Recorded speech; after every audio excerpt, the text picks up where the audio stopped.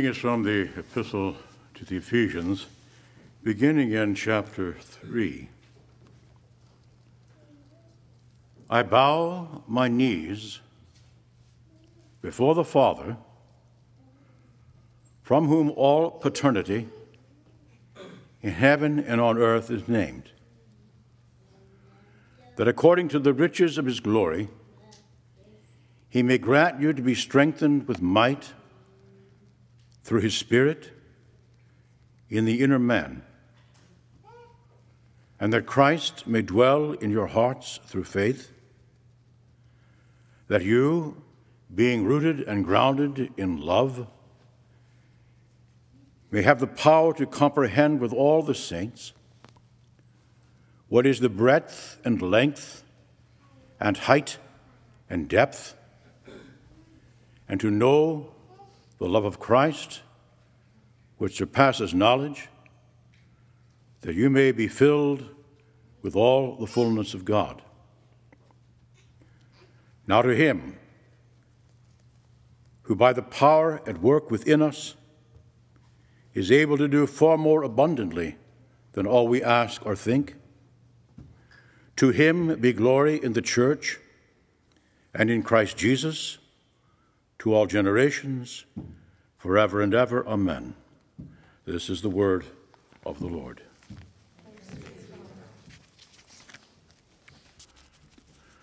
Except for feasts of our Lord and Our Lady, my brothers and sisters in Christ, I do not normally preach on the feast day themes.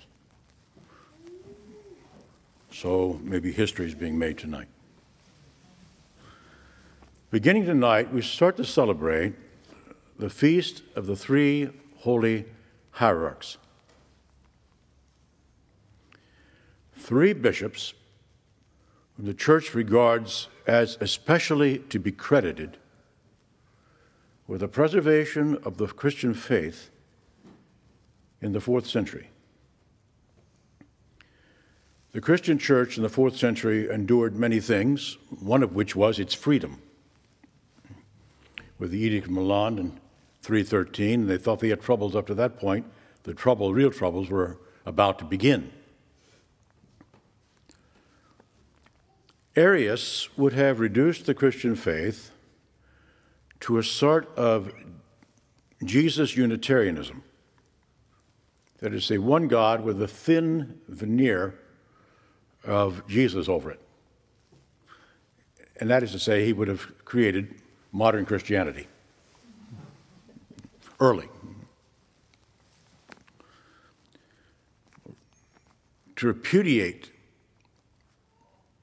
that doctrine took the effort of most of a century. And lots of people put their shoulders to that wheel. But three fathers in particular are credited with its defeat. And those will be my 3 points tonight. Let's talk tonight about the depth, the height, and the breadth. Let's begin with the depth.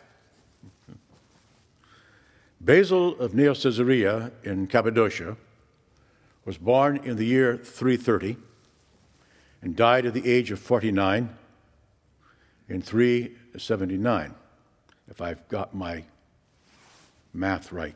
I know I got the dates right. So I'm okay on dates. It's adding and subtracting I have trouble with. Why do we speak about Basil in connection with the depth of the Christian faith?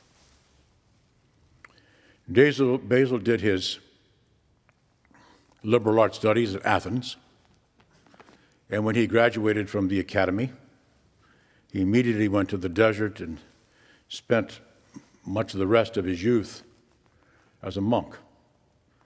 He wrote the rules that are the long and short rules that are the normal rules of Eastern monasticism. These are the rules that are recommended by name in the last chapter of the Rule of St. Benedict, which is the standard rule for Western monasticism. Benedict says in the last chapter of his rule, when you've done all these things, then check out the rule of St. Basil. Okay. Basil eventually left the monastery in order to combat Arianism. He perceived that Arianism, the doctrine of Arianism, was at odds with his own experience of Christ of God, as God's eternal Son. He listened closely to the teaching of Arius and said to himself, is this what I experience when, as a monk, I pray? And he answered, no, I'll be darned if it is. I'm not sure what the Greek for the darned is, but this is not what I experience. Okay. In other words, the depth of the Christian faith is not adequately addressed by Arianism, which is why Basil sided with the Archbishop of Alexandria, a man by the name of Athanasius, and he fought Arianism at a depth that Athanasius probably couldn't rival. He was far better educated and far better skilled in argumentation. Basil represents the depth of the Christian faith, which is a matter of prayer, contemplation, and especially the ascetical life. And Basil saw, without the ascetical life, there would be no preservation of the Christian faith. That's why for Basil, things like fast days are very important. I mean, in fact, that's pretty standard in the history of the church. You give up the 2 weekly fast days, you give up Lent, you give up these things, you're changing your mind. You're changing your mindset. You're altering the experience of the Christian life. Before long, it won't be the Christian life anymore. Basil labored for the rest of his life till 379, and then he died. Let's talk about the height. And that same year, 330, was born Gregory Nazianzus II, known in the East as Gregory the Theologian. He was a boyhood friend of Basil. He went with Basil to Athens. He graduated from the academy at Athens with Basil. Gregory Nazianzus was not nearly so interested in the active ascetical life. He was certainly not interested in the politics of the church. In fact, when Basil tried to have him consecrated a bishop of a small town, Gregory packed his bags and headed out of town and hid out for a while. This is all, he treats this in the second of his theological orations. Gregory liked to think. He was a thinker. Now, there's a reason why he's one of 3 men in the history of the church who are called ho theologos, the theologian. There are only 3 in the history of the church.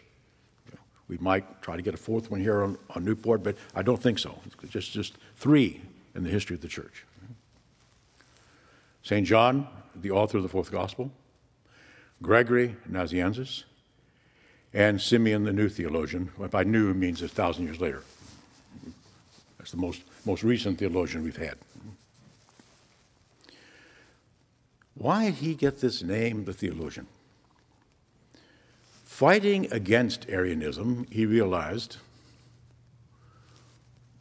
would not be successful without a great refinement of thought. And Gregory the theologian was very much given to the study of philosophy. It is arguable that no one understood philosophy, the classical philosophy of Athens, at the depth and with the acuity of Gregory. But he was a retiring man. He didn't want to get involved in controversy. But then his friend Basil died in 379. And all of a sudden, it is as though the mantle of Basil had somehow fallen on the shoulders of Gregory. And after Basil's death, he went to Basil's funeral. Someone there at the funeral persuaded him to come down to Constantinople and to be the pastor of the Nicene party. That Nicene party in Constantinople, which had fallen completely Arian otherwise, that Nicene party was about the size of this parish. But they didn't have such a nice church to worship in as we have. They had what we would call today a storefront church. And Sunday by Sunday for 2 years, Gregory Nazianzus preached in that little church. He preached against Arianism. Gradually, little by little, the congregation began to grow in size. Gregory gave precise, detailed refutations of all heresies against the Christian faith. When we asked the question, who is Jesus? The question. Gregory was able to answer that with a philosophical precision that put this Arian Unitarianism to shame. He prepared for, in this way, he prepared for the Council of 381, just 2 years later, the Council of 381, the Second Ecumenical Council, the Council of Constantinople. And he pastored that congregation for those 2 years, and that council elected a new archbishop for Constantinople, and he went back on home to Cappadocia, where he could study and read and pray. One of the other bishops at that council was Gregory of Nyssa, by the way, the younger brother of St. Basil. That's how the Christian faith was preserved in Cappadocia, Asia Minor, Greece, and Byzantium in the 4th century. Gregory himself lived on until the year 390. He lived exactly 60 years old. The third one will be what I call the breadth of the Christian faith. The breadth of the Christian faith because he was the popular preacher. He was the one that was able to take the Nicene theology, the theology of Basil, the theology of Gregory, and actually preach on it to ordinary people. He was born in 347. His name was John. He went as a boy, he went out into the Syrian desert. Well, not as a boy, he was a young man, his 20s. He had a very good education in Antioch. He went out to the Syrian desert where he quickly ruined his health with fasting. So this ex-monk came back into Antioch, and he became the parish priest at Antioch. And people came from miles around to hear him preach. If they had had a radio station in those days, he would have been, he'd have been the big podcast on the radio station. In the year 398, this parish priest at Antioch was made the Archbishop of Constantinople, a successor of Gregory Nazianzen. He held this position until his death in the year 407. During the last, from 403 to 407, he was twice exiled, and in fact died in exile. He surrounded himself with really quite competent people. His chief deacon, for example, was a man by the name of St. John Cassian, the author of the Institutes and the Conferences of Cassian, the founder of the large monastery at Marseille in the south of Gaul, St. John Cassian. His deaconess was a woman by the name of Olympia, There's a series of letters between Chrysostom and Olympia, which are still cited today to bear witness to the vitality of the church at that time. Chrysostom fell afoul of royalty. He was exiled in 403, was called back, was exiled again in 407, and died in exile. The great merit of Chrysostom is, I think, the fact that he brought the Nicene Antiochian liturgy from Antioch over to Constantinople, where it replaced the liturgy of St. Basil. Gregory Nazianzen brought the liturgy of St. Basil in 379. It was replaced in 398 by John Chrysostom. John Chrysostom had a strong sense of what we would call the popularity of the Christian faith. He could preach to anybody, and did. And in the Means series of Greek fathers, there's about 20 volumes, small print in columns, about 20 volumes of the sermons of St. John Chrysostom. He was a great preacher. Of these three, the most important in the propagation of this faith was certainly John Chrysostom. When we Orthodox come to worship every Sunday, and the prayers we say, the hymnography we use, comes from the liturgy of St. John Chrysostom, a man who has certainly done more to inform the Christian mind, the Christian heart throughout the centuries, of anybody after the New Testament itself. In these three men, in Basil, Gregory, and John Chrysostom, we perceive the depth, the height, and the breadth of the life in Christ.